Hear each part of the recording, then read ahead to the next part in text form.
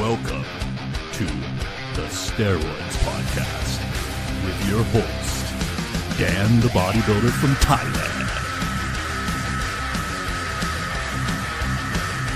Boom! Boom! Let's get started here. The Steroids Podcast is brought to you by Ultimate Guide to Roids, 109-page ebook by Dan the Bodybuilder from Thailand.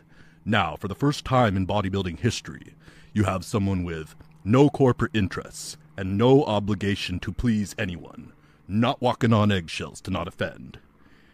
Ultimate Guide to Roids gives you the information, the whole truth, not a full truth and a half truth, full truth. Ultimate Guide to Roids gives you the keys to the Lamborghini, gives you the information, and lets you decide what to do with it. It's a crime this information has been suppressed this long. Now let's get on with the podcast. Okay, welcome back to another episode of the Steroids Podcast. First thing I want to say is that there are guys who have pre-existing medical conditions who have asked me questions about taking steroids and had certain side effects when taking steroids that have been related to their pre-existing medical conditions.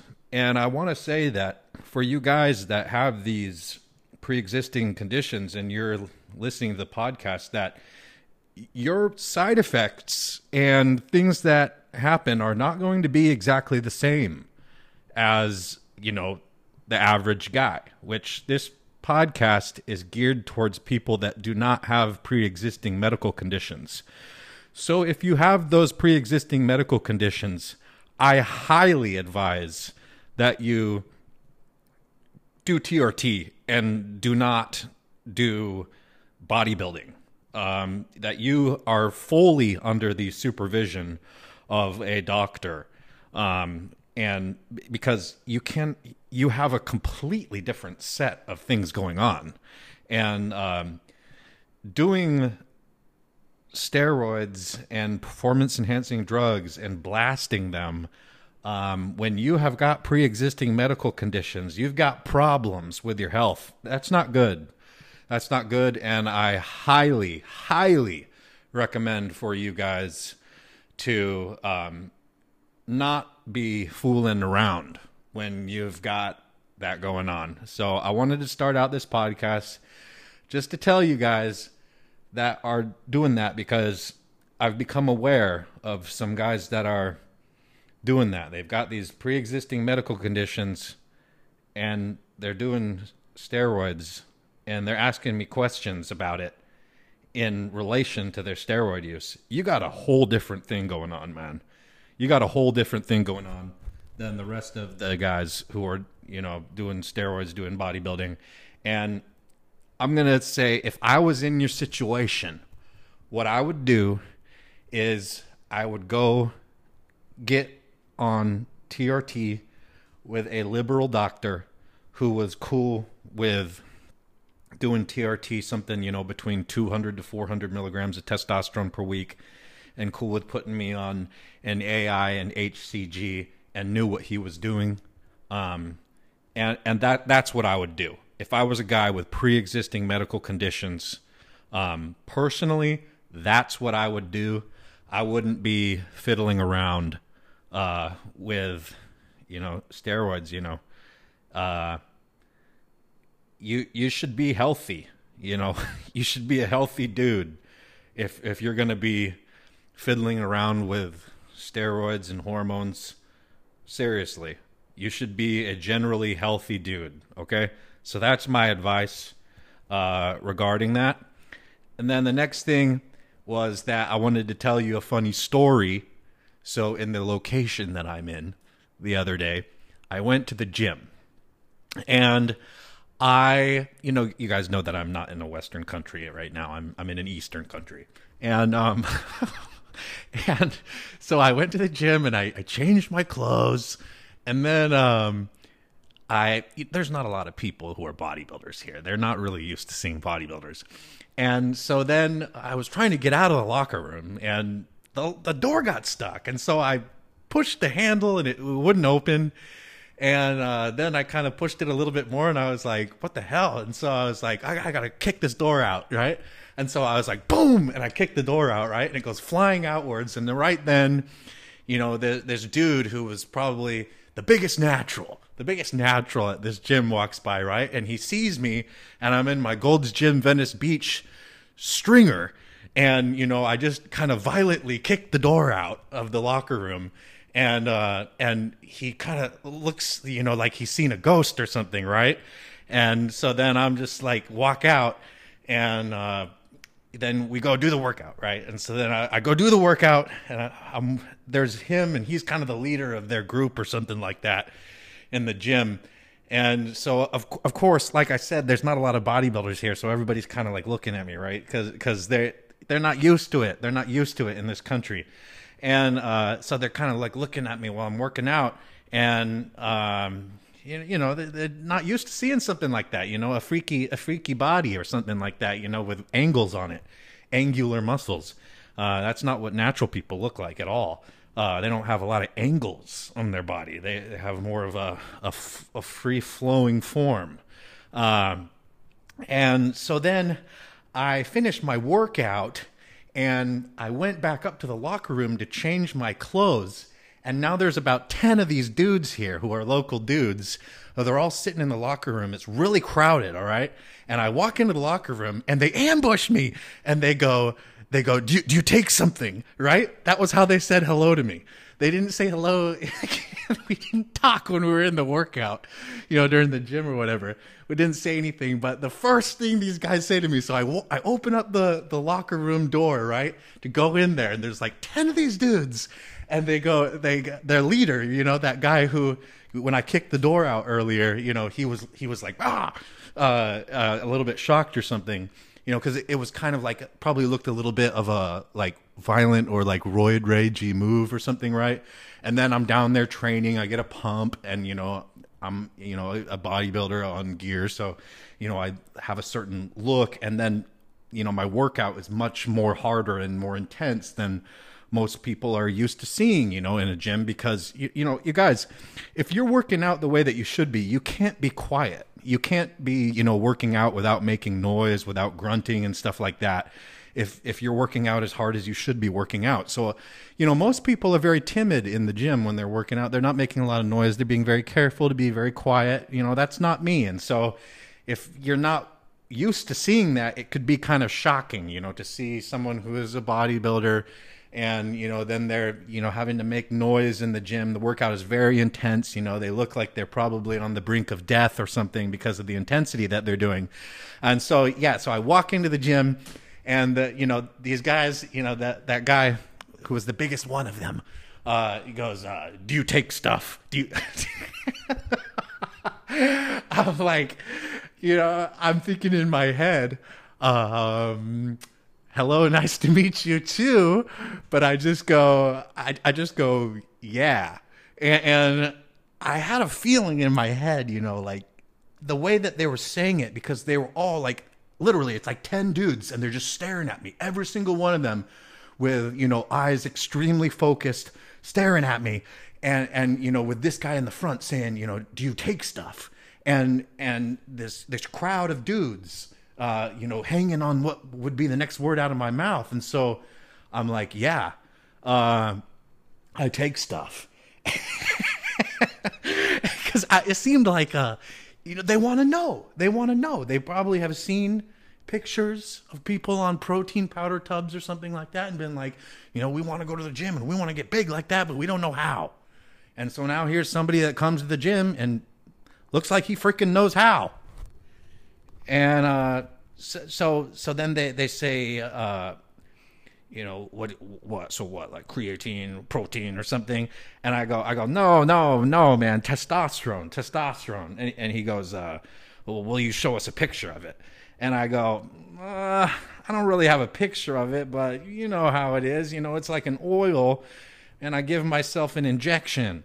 And they're like, oh, it's an injection. And, okay. And then all of them are like, and everybody kind of like gets it there. And then they were all real friendly.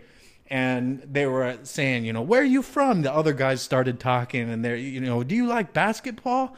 Uh, and so everybody's friendly at that point, and then one of them said, he said, I'm natural, and I said, good for you. So that was how that went. Kind of a funny story. Start out the podcast today with, I've told you guys other stories about in the past, guys who have asked me, how do you get big, and said something like, 3 things: diet, training, steroids, and they look like they've seen a ghost. It's nice telling people it's a good thing. Telling people, what is it? The bodybuilding doesn't have to be this big secret, and, having this huge ass elephant in the room, like, those guys obviously taking protein, right? Like, I take 30 scoops of protein. Yeah, that's why I'm so big. Like, yeah, right, bro. There doesn't need to be, we don't need to be this thing in bodybuilding where we're lying to people and it's this big secret, just telling people like it is. You got to take testosterone. Man. They another thing those guys said is they said, do you like it? And I said, yeah, I like it. It makes me more man. And they like that too. So I've found that in America and other Western countries that there's more of a judgment. It's like when people are asking, like, do you take stuff? Do you take steroids? It's like, if you say yes, basically that all that would do is make them think like, oh, you piece of shit. But I found that in Eastern countries, that's not why they're asking. To like confirm that you're a piece of shit or something like that. They're asking because they want to know. They actually want to know. They're not asking to say you're a piece of shit and confirm it. They're asking because they're curious and they want to know. In Thailand, I've had Thai men on the street too, just random guys, who you could tell they go to the gym and they would flex. They'd introduce themselves by flexing their muscle and saying, hey, I work out, I go to the gym. And then they would say, do you take steroid? That was how they introduced themselves. And I'd be like, yeah, I do. And it helped them learn. And they would be, oh, you do. Do you take a shot? How do you do it? It wouldn't be a thing of, like, oh, you piece of shit or something like that. Anyways, those are some of my experiences, guys, with, telling it like it is with bodybuilding, telling it like it is. So the first question for the podcast today is, there's another thing I have to go over is non-pharmaceutical grade growth hormone compared to pharmaceutical grade growth hormone. So I got to clear up some misconceptions on that. And that is that, does non-pharmaceutical grade growth hormone, generic growth hormone, does it have effects? Because there's been some confusion because of what I've said about, how important pharmaceutical grade growth hormone is. The answer is that generic growth hormone does have effects. It does have effects, okay? It is not something where you take it and nothing happens. So it can help you with your bodybuilding goals, actually. But does it have the same effects as pharmaceutical grade growth hormone? Does it have the same incredible effects as pharmaceutical grade growth hormone? No. Is it the same thing as pharmaceutical grade growth hormone? No. But can generic growth hormone help you with your bodybuilding goals? Yes. Okay, so basically what generic growth hormone does, the average vial of generic growth hormone, how is it going to help you? What effects is it going to have for your bodybuilding? Well, the primary effects that it's going to have is it's going to make you bigger. It's going to make you hold a lot more water. And it's going to do that in your skin and in your muscles. The cosmetic effect of it will be something like the cosmetic effect of D-ball, where you look very waterlogged and bigger, significantly bigger. It'll help you get stronger too, the generic growth hormone.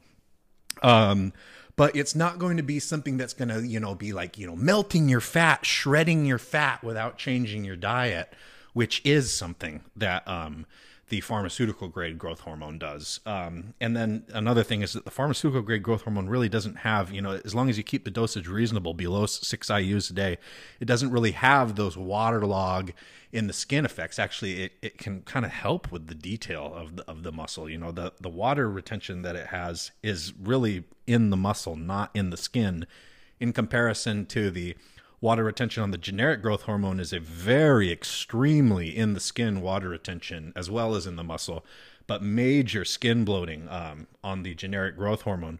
And then the muscle freakiness and cosmetic effect mainly of the pharmaceutical grade growth hormone is a much more densified, freaky look. In comparison to what you get on the generic. What is in the generic? No one freaking knows, guys. But here's one thing, is that the pharmaceutical grade growth hormone doesn't make you like so much hungrier. It makes you a little bit hungrier, but it doesn't like have this maniacal effect the way that the generic does, which, most peptides are based on the hormone ghrelin, which is a stomach hormone that signals for your body to start the process of releasing natural human growth hormone. And, ghrelin gets released when your stomach is empty. So peptides like MK677 or, those CJC peptides, in GHRP peptides, those are all based on ghrelin and, tricking the body into thinking there's ghrelin, the hunger hormone, and then, you produce growth hormone. And those peptides, when you take them, the primary effect that you notice is just an astronomical appetite, okay? And that's also the primary effect that you feel when you take, generic growth hormone is incredible bloating, incredible body uptake of water, combined with astronomical appetite. And they can help you, generic growth hormone can definitely help you get bigger and definitely help you get stronger, But the muscle gains from it once you get off of it are really just not that impressive. It's mostly like putting in a lot of water into the body. And, it's not going to help you, the generic growth hormone. It's not going to be like shredding fat and making you look detailed and freaky, the way that the pharmaceutical grade growth hormone does. And so that's, the way that I would compare, the disappointment of taking generic growth hormone in comparison to pharmaceutical grade growth hormone is like your first cycle and taking 500 tests and being like, oh, I thought, 500 tests was going to be this big freaky experience. And, I was going to be on steroids and it was going to be like, my body is just becoming this steroid muscle machine, fat burning muscle building machine. And, but then, taking 500 milligrams for your first cycle and being like, what, that was not that impressive. It had some effects. Yeah.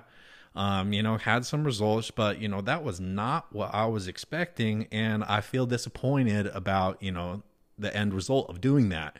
That's pretty comparable to what taking generic growth hormone is like. Whereas the effect of taking pharmaceutical grade growth hormone and doing cycles with that is like, damn, this stuff freaking works. This stuff is sick. So, which would be more like, taking 1,000 milligrams of testosterone for your first cycle or something, or taking, 500 milligrams of test per week with 100 milligrams of Anadrol per day or something, that kind of effect, where you'd be like, damn, my first cycle was fucking sick. The gains that I made were insane. That's more like what I'm talking about with, the difference between, disappointing 500 milligram of testosterone per week first cycle would be disappointing, generic growth hormone use. And just like, yeah, it has effects. It definitely has effects, but are they the effects that you were looking for? No. And then another thing is that you see these like pro bodybuilders or like amateur bodybuilders saying like, I use generic growth hormone and it's real, it's tested, it's real. But you know what? That's just recycling the scam of, I take Muscle Tech, Nitro Tech, and Cell Tech. Look, I'm holding the box. I'm holding the tub. This is what I use. This is how I got big. And then, a pro bodybuilder or amateur bodybuilder or whatever, being like, no, I use generic growth hormone, nice sponsor, bro. Nice sponsor. This is how I got big. The generic growth hormone. How gullible are you, man? How gullible are you? I thought you learned after Muscle Tech that was some bullshit, man. Just because some guy says that he uses something doesn't mean that that's what's going on. That's not what they're using. If they're your heroes, the guys that you look up to, the guys that you want to look like, the guys you want to be like, if they're using growth hormone and they're having sick results with it, they're not using generic growth hormone. That's what I'm trying to tell you guys. I'm not telling you this because, I have some kind of vested interest in it, and I want you to only use pharmaceutical grade growth hormone for my benefit, because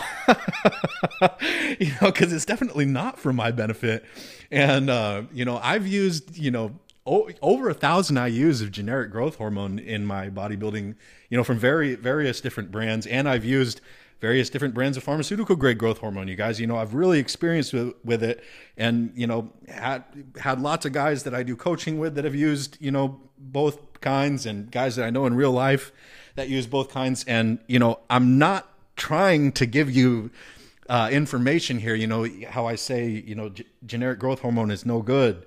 It's better to just not spend your money on it, and just, only use pharmaceutical grade. I'm not saying that just because I want to say it or something. I'm saying that because, it's definitely the way to go. But, guys have got to learn for themselves, So if you really do want to try it out, go ahead and try it out. I'm not saying you can't try it out or something, or you're insane if you try it out. Because like I said, I've used like 1,000 IUs of it total in my life. And it's something that, I'm like, this stuff is shit, like I don't want to put that in me, and I don't want to spend my money on that crap. That's the way that I feel now. But if you want to do it, no judgment from me, man. Because, sometimes you got to experience stuff for yourself. And not take somebody else's word from it. I mean, I certainly did. I certainly needed to, experience this stuff for myself and not take, other people's word for it, or things that I'd read for it, or people, stuff that people have told me.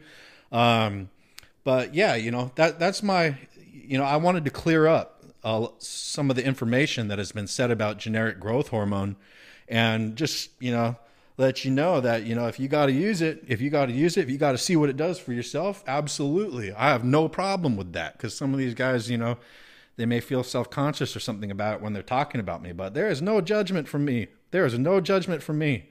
I've used a bunch of it too. Do I still use it? Would I ever buy it again? No. Would it matter if it was tested by some dude who, says, it's tested and it's 100% real, and these amateur bodybuilders say they use it, so it's good stuff. I'd be like, no thanks, keep that shit away from me. That's what I would say. All right. After all my experience at this point, that's what I would say. So that's my opinion on generic growth hormone. Hampy asks, question for the podcast. I have an issue with some loose skin. I've heard that growth hormone can solve this, but it's very expensive and I don't want to use generic growth hormone. Damn, that was in the right vein there. Is there any other supplement that can help with this problem? Not really. Loose skin goes with time, though. If for these guys that lose weight, it's like the first 6 months after they lose massive amounts of weight. And if they've got loose skin, after they've, lost the weight and they're done with the weight loss, then the next 6 months where they're like maintaining, like that skin a lot of the times tightens up quite a bit. But if they've got skin that is actually hanging, like it's its own entity, it's hanging away from the body, and they can pick it up and it's like a flap, it's not just loose skin, but it's actually like a flap of skin that is hanging down. like kind of like a fupa or something like that, or something more mild. But it's actually a flap. It's not just loose skin around the body, but it's actually something they can pick up and they can wave it around. That kind of stuff, it's got to be removed by surgery. So there are there's stuff called medical tourism, guys, where you can go to other countries, to countries like Thailand, for example, where they have good hospitals and they're very experienced at plastic surgery. Tons of plastic surgery going on in Thailand, for example. But there are other places too where you can, get these procedures done. But, Thailand is a really good one, that it has really experienced plastic surgeons, and very high quality hospitals, where, if you're not able to get this kind of thing done in, a Western country, because it's going to cost you $10,000, $15,000 or something, you can go do medical tourism in these other countries and spend something like, $3,000 on the surgery, $1,000 or $1,500 for your food, the flight, the round trip flight, and the hotel and everything, and have the whole thing done for like $5,000. So would definitely look into doing something like that for medical tourism. If that's what you think you need to get done, and you're thinking like, I can't afford this in a Western country. Medical tourism is a real thing. And looking at some of these countries that, are, more poor, but have a really flourishing medical tourism industry, you can get a really good deal and a really good procedure done with that. Same thing with these guys that have gyno and they need gyno surgery. You can go get that done in Thailand for, $5,000 or less. And, and I'm talking about, all included with the trip, the hotel, the food you're going to need, everything, and the surgery. So this can be a way to get these things done, these kind of things. But as far as like supplements that will make your skin go back, no, but if you just have this loose skin that's still hanging around the body, and it's got stretch marks on it, but it's not a flap, like a fupa type of flap, then, 6 months, you're going to, after you've finished losing weight, you're going to notice, some significant tightening of that skin, because it has elastic properties. But then, it does kind of continue tightening for a lot of these guys, for several years actually. But if you're looking for major changes, where you're having a major change from going to loose or a flap, and then it being like tight, like looking normal looking, then, you're looking at surgery, and so a lot of South American countries are really good at this too. They're really good at plastic surgery. I don't know if you guys know this, but plastic surgery is very popular in South America. A lot of these girls with these butts that look like cement or whatever, it's like every girl in South America has butt injections. You guys, they all have these butt injections. There's many words for what is injected, but a lot of it is hyaluronic acid or Botox, various forms of it. They call it synthol too. But these site enhancement things, and you go, these girls go get their butts filled up. Every few months, go back to plastic surgery, get some liposuction, and they get their butt filled up with synthol. This is very normal and very common in South America.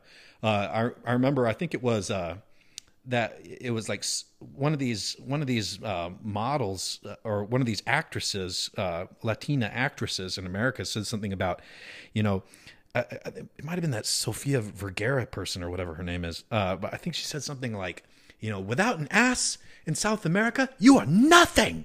You are nothing. And they believe that, that's that in their culture. So that's why, if you go there, you're going to even see, these just absurd asses that look like cement, and even the old women will have them, women that are like 60 years old walking around with these huge asses sticking off the back of their ass.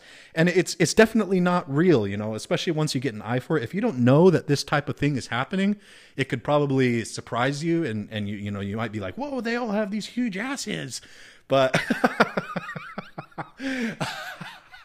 that's not the case. All right. The next question is from Parvinder, who asks, I recently saw a latest episode of Joe Aesthetics from Instagram taking only TRT dosage, but I also listened to all your podcasts and you said stuff like that isn't true at all. What is your opinion about that statement of Joe? Yeah, you know, it's not correct. You know, it's not right. You know, you look at that body. That's a walking pharmacy, bro. That is a walking pharmacy. You look at that body. That is a drug body. You look at the way that he trains. You look at the way that he eats. You know, it's not fun. I'm going to tell you one thing. It's not fun to maintain a body like that. You know, he looks amazing. Okay, he looks amazing. He's shredded and he has tremendous shape and he has tremendous structure. Okay, let's get that out of the way first. Is that guy looks sick. But maintaining a body like that is not fun. It doesn't feel good. And usually guys that do that have to use stimulants. You guys have to use stimulants in order to maintain that. It's not healthy, you know, maintaining a body like that. You're a walking pharmacy. You know, thyroid hormone usage is going to be heavy with guys who are maintaining bodies like that. And then you hear a lot of times these guys who maintain bodies like that talking about, you know, how it's not about the weight you're using in the gym. It's not about, you know, the weight. It's about feeling the burn. Thyroid hormone, baby. T3 usage, T4 usage, a lot of thyroid hormone. Thyroid hormone makes you weak as shit. Another thing you'll see with all these guys a lot of times is super, super wet in the gym. So much sweat. Thyroid hormone heats your body temperature up so that you're running hot all the time. You sweat like nuts. You can be like walking up a hill in the rain, or walking down the street in the rain sweating because you're just running so hot all the time. You're out of breath. Your heart can have, you know, like palpitations, like not be in the right rhythm and stuff. That's not fun. You're very weak. T3 thyroid hormone saps your strength so much. So this is going to be the type of thing that you're going to hear, you know, a lot of these, you're going to see these signs of the drug use, you know, in a lot of these guys. And thyroid hormone is huge with these guys who are these fitness models. Okay. You're going to see, you know, just, inappropriate sweating that is not appropriate for the activities that they're doing. You're going to see breathlessness. That's going to be another one that you're going to see from small amounts of activity. So doing small amounts of activity, but then breathing very hard from doing that. And then another one that you're going to see is, you know, not lifting a lot of weight and being like, you know, they keep on talking about, you know, it's not important to lift heavy and he's really lifting light, you know, like not doing much at all. And that's because they can't do more. Their strength is completely sapped from taking thyroid hormone. So, you know, then, you know, like, what do? You know, you go into the gym and you do the best you can, you know, you feel the burn because you just cannot do more, at least not, you know, more than 1 or 2 sets at the beginning of your workout. So as far as also, with getting a physique like that, you guys, they're not using a lot of testosterone. You know, they're using anywhere from like 1 milliliter of testosterone per week, like 200 milligrams, you know, up to like 700 milligrams of testosterone per week, in that range. You know, you can't look at these people and tell their exact cycles, but you can give ballpark dosages and compounds of what they are using, or of what generally is used to get that look. So, you know, you're talking 200 to 700 milligrams of testosterone. A lot of these guys use metformin as well to make it so that they can, you know, eat more without absorbing the calories. You know, growth hormone is huge. Growth hormone is huge with fitness models. Huge. And it has a certain effect on the skin that, you know, after you've got the eye for it and you can look at it and say, yeah, I see the growth hormone. So you're looking at somewhere between 3 to 6 IUs of pharmaceutical grade growth hormone per day. And it's not generic growth hormone. Okay, guys, it is not generic growth hormone. These guys that have crazy detail, they're crazy lean. That's not what they're using. Sorry, point blank, 100%. That's not what they're using. And that's why I say things like this. You want to have these freaky detailed, melts your fat off your body, look without water retention and stuff. And then have this full look like you're pumped all day, with these square muscles that are big from the inside out, very full and 3D looking, without water retention and shit like this. That's pharmaceutical grade growth hormone, usually from a pen. So you're talking that 2 to 6, 3 to 6 IUs a day. You're talking Masteron, 700 milligrams per week. Definitely Masteron, 700 milligrams per week. A lot of times these guys are using Anavar between 50 milligrams to 100 milligrams per day. Very, very popular. Also Winstrol in same dosages. Sometimes Winstrol in higher dosages too, like up to 150 milligrams per day. And then another thing that you may not have thought of, Primobolan is very popular as well. Primobolan is very popular as well with these guys.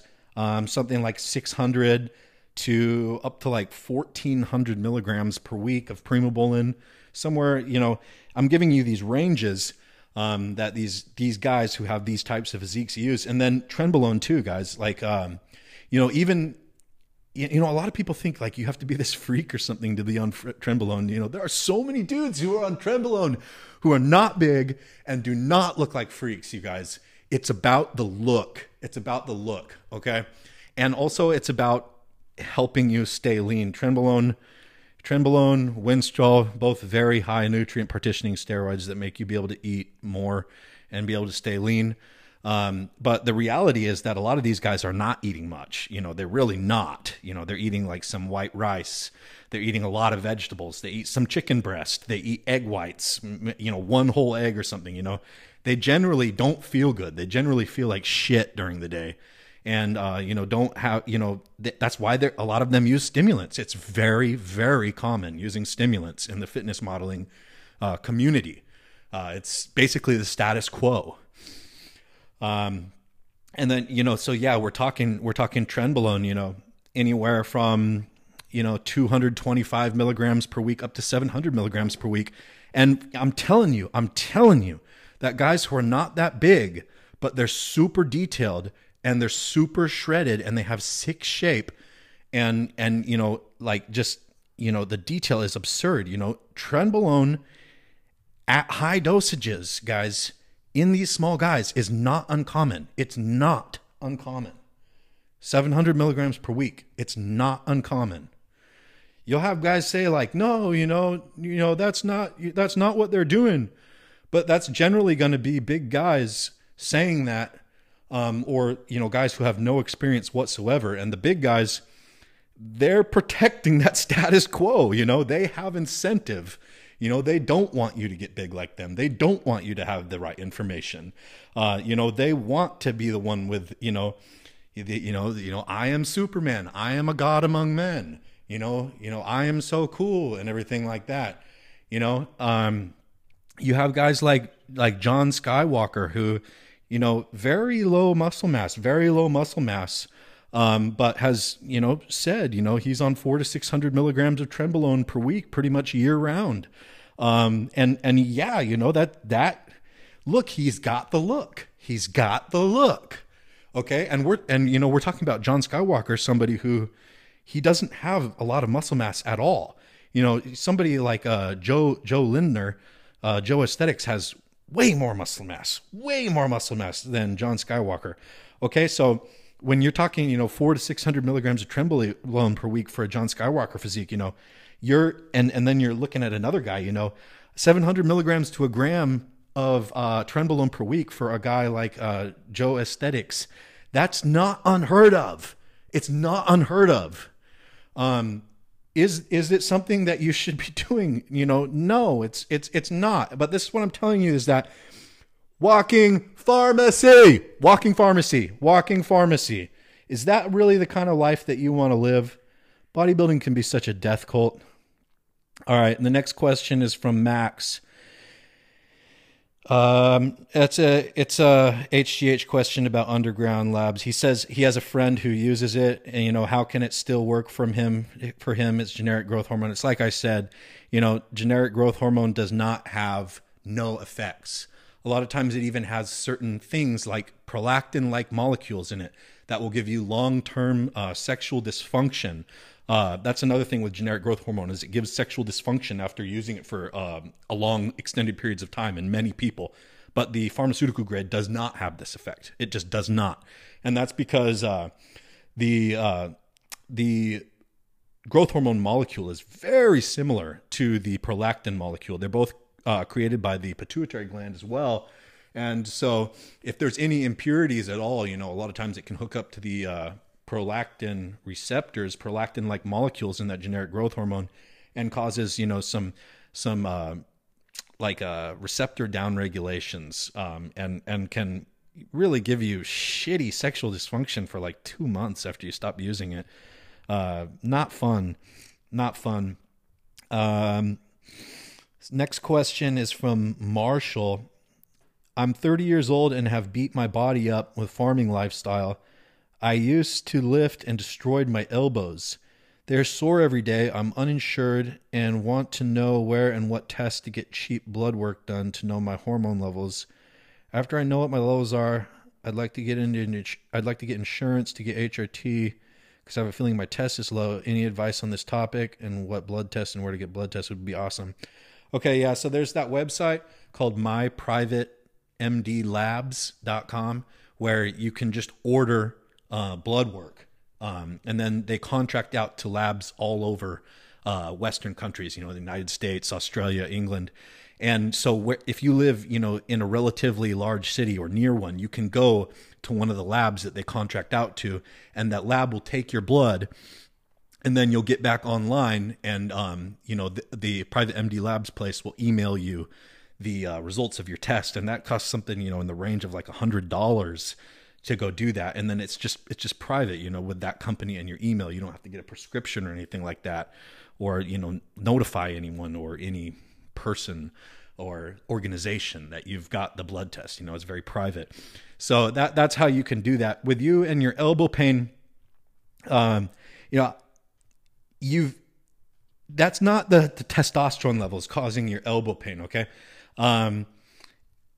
What happens is you develop adhesions and scar tissue from working between your muscle fibers, okay? And so, like, a lot of times guys that think they have tendonitis or they have, old injuries that will not go away, and a lot of times they'll actually feel them in the joints, and a lot of times it's referred pain from muscle tissue. So one thing you guys have got to know is that Western doctors are trained to treat structural injuries. They're not trained to treat soft tissue injuries. And so their solutions to your problems when you have injuries a lot of times will be giving you medications, and they're not going to fix the root cause of the injury. They treat symptoms. That's what most Western doctors do. A lot of times they treat structural injuries and they treat symptoms. And, so if you've got something that goes outside of that, that they're not going to be able to help you.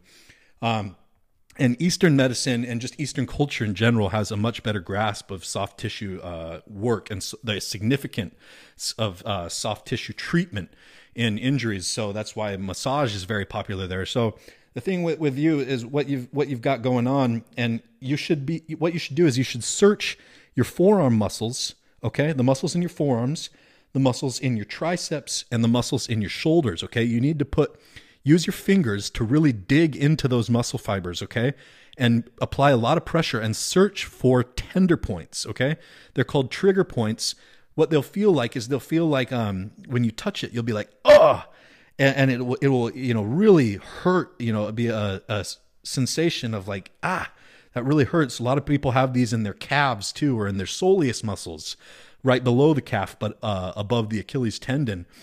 And a lot of people have them in the front of their shins too. That's what causes shin splints, or the feeling of shin splints. So these adhesions, what they do when you've done a lot of work, you've done repetitive motion over time, or you've done the same workouts over time, same exercises. As the muscles are breaking down and then rebuilding up, breaking down and then rebuilding up in response to the stimulus that you're doing, scar tissue forms in between those fibers. That's very natural. And when that scar tissue forms in between those fibers, they're not able to slide past each other anymore normally. And it's kind of like putting like a spider web in between the fibers that kind of makes them sticky and pulls on them and puts tension, uneven tension. And then that tension makes the muscles not be able to relax and contract, especially relax, normally, which then puts pressure on nerves nearby. It puts pressure on tendons that attach to joints, which then inflames the tendons, gives you tendonitis, pulls the joint slightly out of alignment, causes all sorts of problems. And so if you go to the doctor, a lot of times they'll try to treat you by saying, oh, you have tendonitis. But, your tendonitis is because you have you have this scar tissue, these adhesions in between your muscle fibers. So you have to dig in with your fingers, dig into your muscles. If you feel it in a joint, then you've got to do it on both sides. So for example, your elbow, you've got to do it in your forearm, you got to do it in your elbow and your shoulder, and you got to dig all over the place and try to find these sensitive points. And when you find them, you have to apply extreme pressure, and the pressure will cause you acute pain that is very severe. It'll be like a roller coaster where the pain will go up for about like 20 to 30 seconds. It'll keep increasing as you continue applying the steady, extreme, or hard pressure. And then it will then begin to reside as the muscle then relaxes and yields to the treatment that you're giving it. And the adhesions will slowly break away as you do that every day over about 3 to 4 weeks. And then, injuries that you thought you were going to have for your entire life, old injuries, structural injuries, will go away through doing this. And so a really good way to do this is to get a hard ball, like a croquet ball or a lacrosse ball, or a baseball, and then to use your body weight, put the body part that you need to, do the deep tissue massage to, and, you're going to put it on top of that hard ball and then use your body weight to apply force down through that ball against your muscle tissue. And then you're going to roll around on top of it. You can do it on your back, you can do it on your arms if you're on your side or your shoulder, etc. And you're going to use that to apply the pressure to these tender points and go through these therapies. And this is life-changing. It's life-changing, you guys. There is no way that I could do bodybuilding without doing this as a daily treatment to myself. So this is something I do daily to myself, or else I'd be in chronic pain. So this is also what pro athletes do. You've got these pro athletes, doing soft tissue work, but amateur athletes a lot of times don't do this. But it's very essential in breaking up, chronic pain in your life. And like I said, me personally, if I wasn't doing this kind of soft tissue work on a daily basis, I would definitely not be able to go to the gym anymore and definitely not be able to do bodybuilding. So that's how important it is. Okay, the next question is from Marcus. He says, "Hey Dan, new listener from Sweden. Love the show. Only podcast I've listened to since I found it. Need some advice on my planned cycle. This shit is exactly what I needed. Been doing calisthenics as a 6'6" dude for 1 year, and also a lot of fake Athlean X type training for 2 years, which helps since I've had surgeries on both knees, labrum issues, Titsie's syndrome after falling 7 feet from a container on my icy ass, winged scapula, and scoliosis, which has gotten better these last few months. I've had some breaks because of shoulder and motivation drug issues as a natural. I felt like shit most of my life. Started working out for real this June, doing all kinds of workouts, but I make sure I got H muscle twice a week, pretty hard, with a lot more compound lifts, slowly getting my knees ready for squats and shoulder for bench, and a lot more sets and reps on everything else. Okay, the advice that you needed, I don't really understand what the question is, but this is what I'm going to say to you is, it sounds like you've got depression. It sounds like you've definitely got depression, and I would say that needs to be taken care of. you have a lot of injuries over time. So what I was just talking about massaging out, deep tissue massaging out your muscles and finding those tender points and applying extreme pressure to them to break up the scar tissue. That's going to be important to you to getting your body ready to do exercise. So guys that have chronic pain, if you have a lot of injuries that have built up over time, or you are experiencing chronic pain, this is going to be absolutely debilitating to your mental state. Chronic pain is a massive driver of depression. So you've got to get this under control. That's got to be your main focus right now, is to get the depression under control. For the pain, one thing you can do if you're not, so you don't want to go on like opiates or something from the doctor if you have got chronic pain, because they'll give you something like that, pain pills, and that's, in the long run, it's not going to be a good thing for you.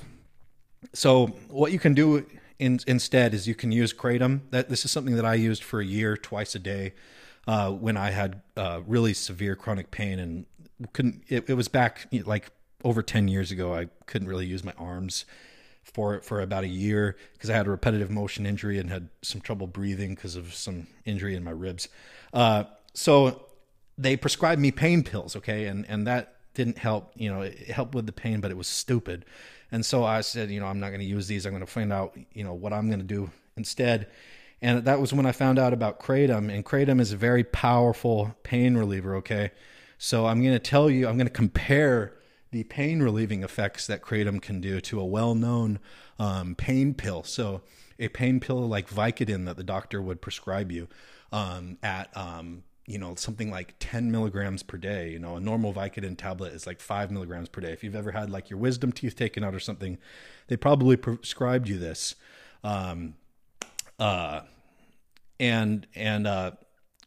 So the pain killing effects of Kratom, 1 tablespoon or 10 grams of Kratom powder mixed in unsweetened applesauce, or an apple that has been blended into a pulp and then mixed with that and letting it sit in there for 20 minutes. The acids from the apple helps to activate the psychoactive compounds in the Kratom powder. Has similar pain relief properties to about 10 milligrams of Vicodin. So the pain relieving properties of Kratom are absolutely immense. Not in the same league as something like Tylenol or ibuprofen. And then on top of that, the addictive properties of Kratom are more like coffee, okay? So if you take Kratom every day and you stop cold turkey, you will feel like shit for about 24 to 36 hours. The same as if you drink coffee throughout the day, every day, and then you stop cold turkey, you will feel like shit for 24, 36, 48 hours. And then, by the third day, you feel like whatever, maybe you have a little cold or something, you kind of feel like that. And by the 4th, 5th day, you're pretty much back to normal. So that's what, using Kratom consistently and then not using it feels like. Another way to limit the tolerance is to use a different strain each day. Kratom is kind of like, it's a plant, it's a leaf that comes from Southeast Asia. And the leaf is ground up into a powder, and then you eat the powder. And it's kind of like, how cannabis has different strains, different breeds, and each one has slightly different psychoactive components to it. It's the same thing with the Kratom. So if you rotate a different strain each day, then you don't get, you're getting different psychoactive compounds each day a little bit, and you don't get quite as bad of a tolerance. But, another thing with the Kratom is that it doesn't suppress your breathing like traditional pain pills do too. So it's far less dangerous.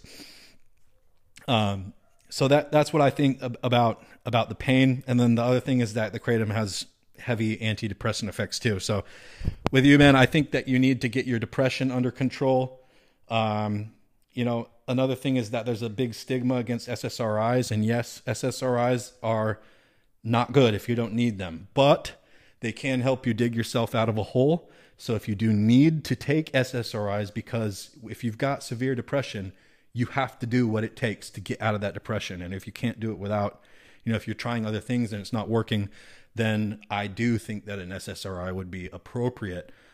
because that is, depression is completely life debilitating. And, in order to live your life, you have to get rid of that. So hope, Marcus, that you are feeling better soon.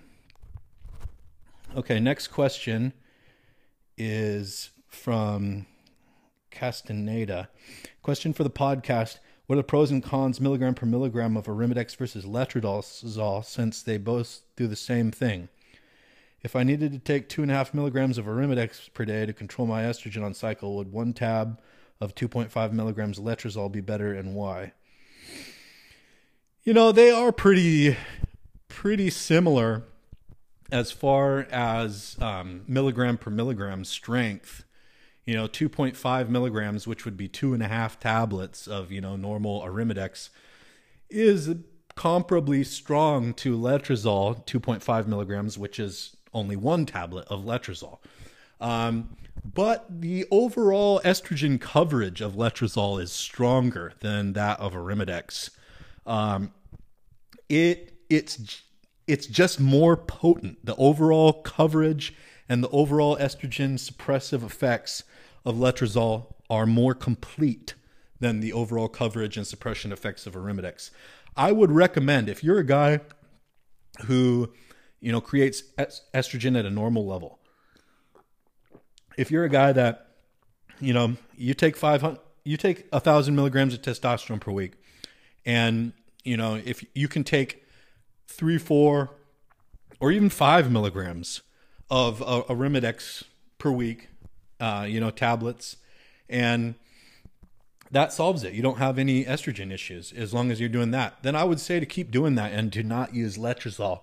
But on the other hand, if you're someone who is extremely estrogen sensitive and you are always, you're feeling like, man, when I run high testosterone, it's a mess. I just can't do it. The estrogen control is just, insane. I can't do it.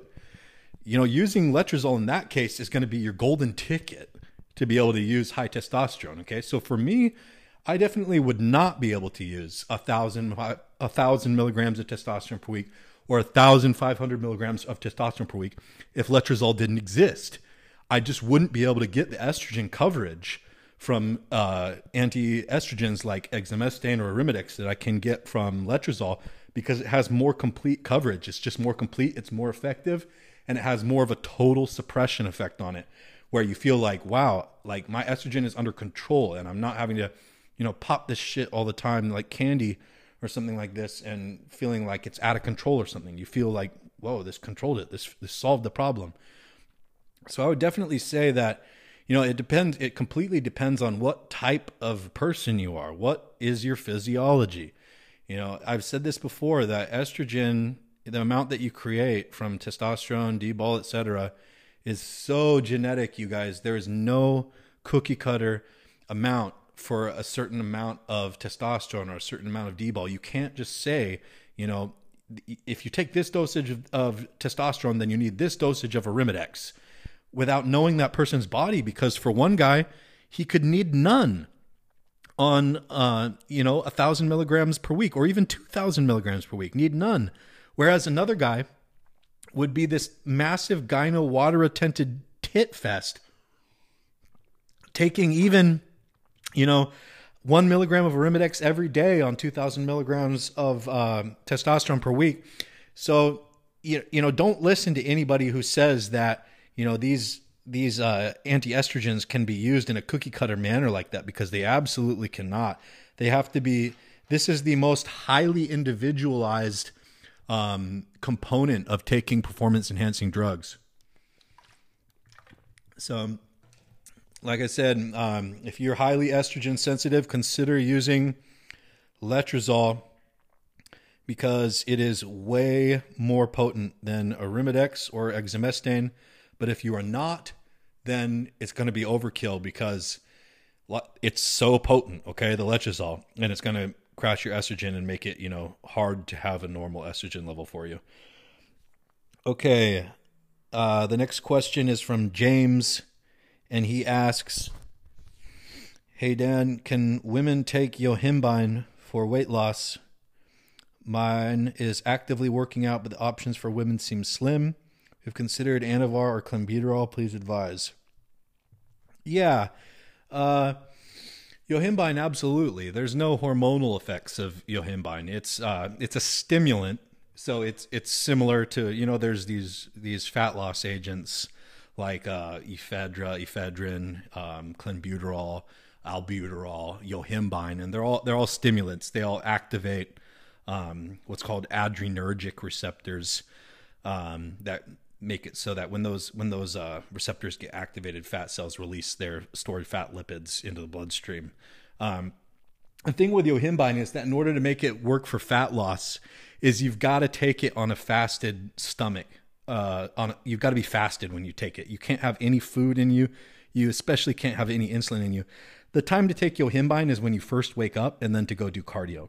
So it hits your bloodstream very fast after you take it, like 15 minutes, 10, 15, 20 minutes. So if you wake up, you take the yohimbine, and you've got to take a big dosage too. The minimum dosage that's effective for fat loss, to see real results is 10 milligrams.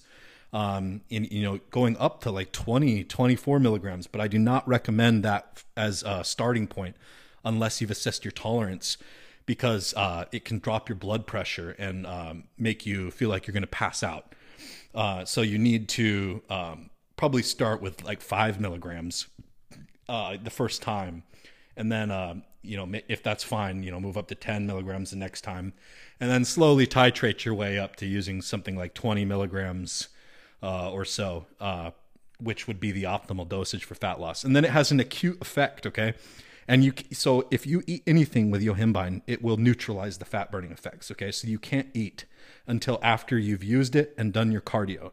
So you wake up in the morning because the effects of insulin neutralize its effect on the adrenergic receptor activation. So you wake up, you take your yohimbine, preferably 10 milligrams to 20 milligrams, empty stomach, and then you go do fasted, low intensity, steady state cardio. So something like going for a walk, like walking the dog for 45 minutes to an hour. Or another thing that you could do would be riding a bike, something like that. Okay. It's not something where, you're using muscle power to get you going. You're getting your heart rate going, you're getting your breathing going, but you're not using muscle power. Okay. This is a nutrient partitioning activity, and it wants to use fatty acids. Okay, the body's preference for that kind of activity is fatty acids, not carbohydrates, which is what higher intensity exercise does. Which then, if you're fasted, how do you get carbohydrates? Well, the liver has to then do gluconeogenesis by what happens is you break down muscle tissue to get the protein from the muscle tissue, and then the liver then does gluconeogenesis to transform that protein into a carbohydrate in order to get the energy for that. So that's an anti-nutrient partitioning exercise. So the reason why you do the low intensity steady state cardio when you're fasted is because it's a nutrient partitioning exercise. The preferred fuel is fatty acids. So that's the thing with yohimbine. That's the way to use it. The other thing that's good for women, yes, absolutely, is clenbuterol, because that one, clenbuterol is a very effective supplement for fat burning. It's used in the UK at 20 to 40 micrograms per day for asthma instead of albuterol, like the inhaler that we use in America. And but clenbuterol lasts in the body for 2 or 3 days, after you take a single tablet. So it's working while you're up the entire day, and it's working while you sleep. It's very strong, very effective, and it's relatively safe too. They're using it at these low dosages for regularly for asthma in the UK, and those are the dosages that I would recommend that people use them at. 20, 40, 60 micrograms per day for clenbuterol for fat loss. Starting the first week 20 micrograms, second week 40 micrograms, third week 60 micrograms, and leaving it in maybe for a fourth week 60 micrograms or so. Could even go up to 80 micrograms, and doing it like that. And again, the fasted cardio works well with that. But so the clenbuterol is not hormonal. It's not a male hormone. It won't do anything to, it's not like, if you got girls taking Anavar, you got girls taking SARMs. That's the same as you, dude, taking birth control. And then if you say, well, it's okay, she's just taking a little bit. That's like you, dude, saying, it's okay, I'm just taking a little bit of my wife's birth control. I'm just taking a little bit. It's going to be okay. It's going to be good for me. Man, that's stupid. Don't give girls male hormones. That's insane. So think about that. Think about that. It's going to be okay. I'm just using a little bit of my wife's birth control steroids. What the fuck? So Clenbuterol is great. It reduces water retention a little bit. It's a super potent fat burner, and it increases their strength a little bit too. So it's a very good performance-enhancing drug for a woman. If you would like your questions to be answered on the Steroids Podcast, go to steroidspodcast.com and leave a comment with your questions, or email or private message steroidspodcast@gmail.com or steroidspodcast on Instagram. Until next time.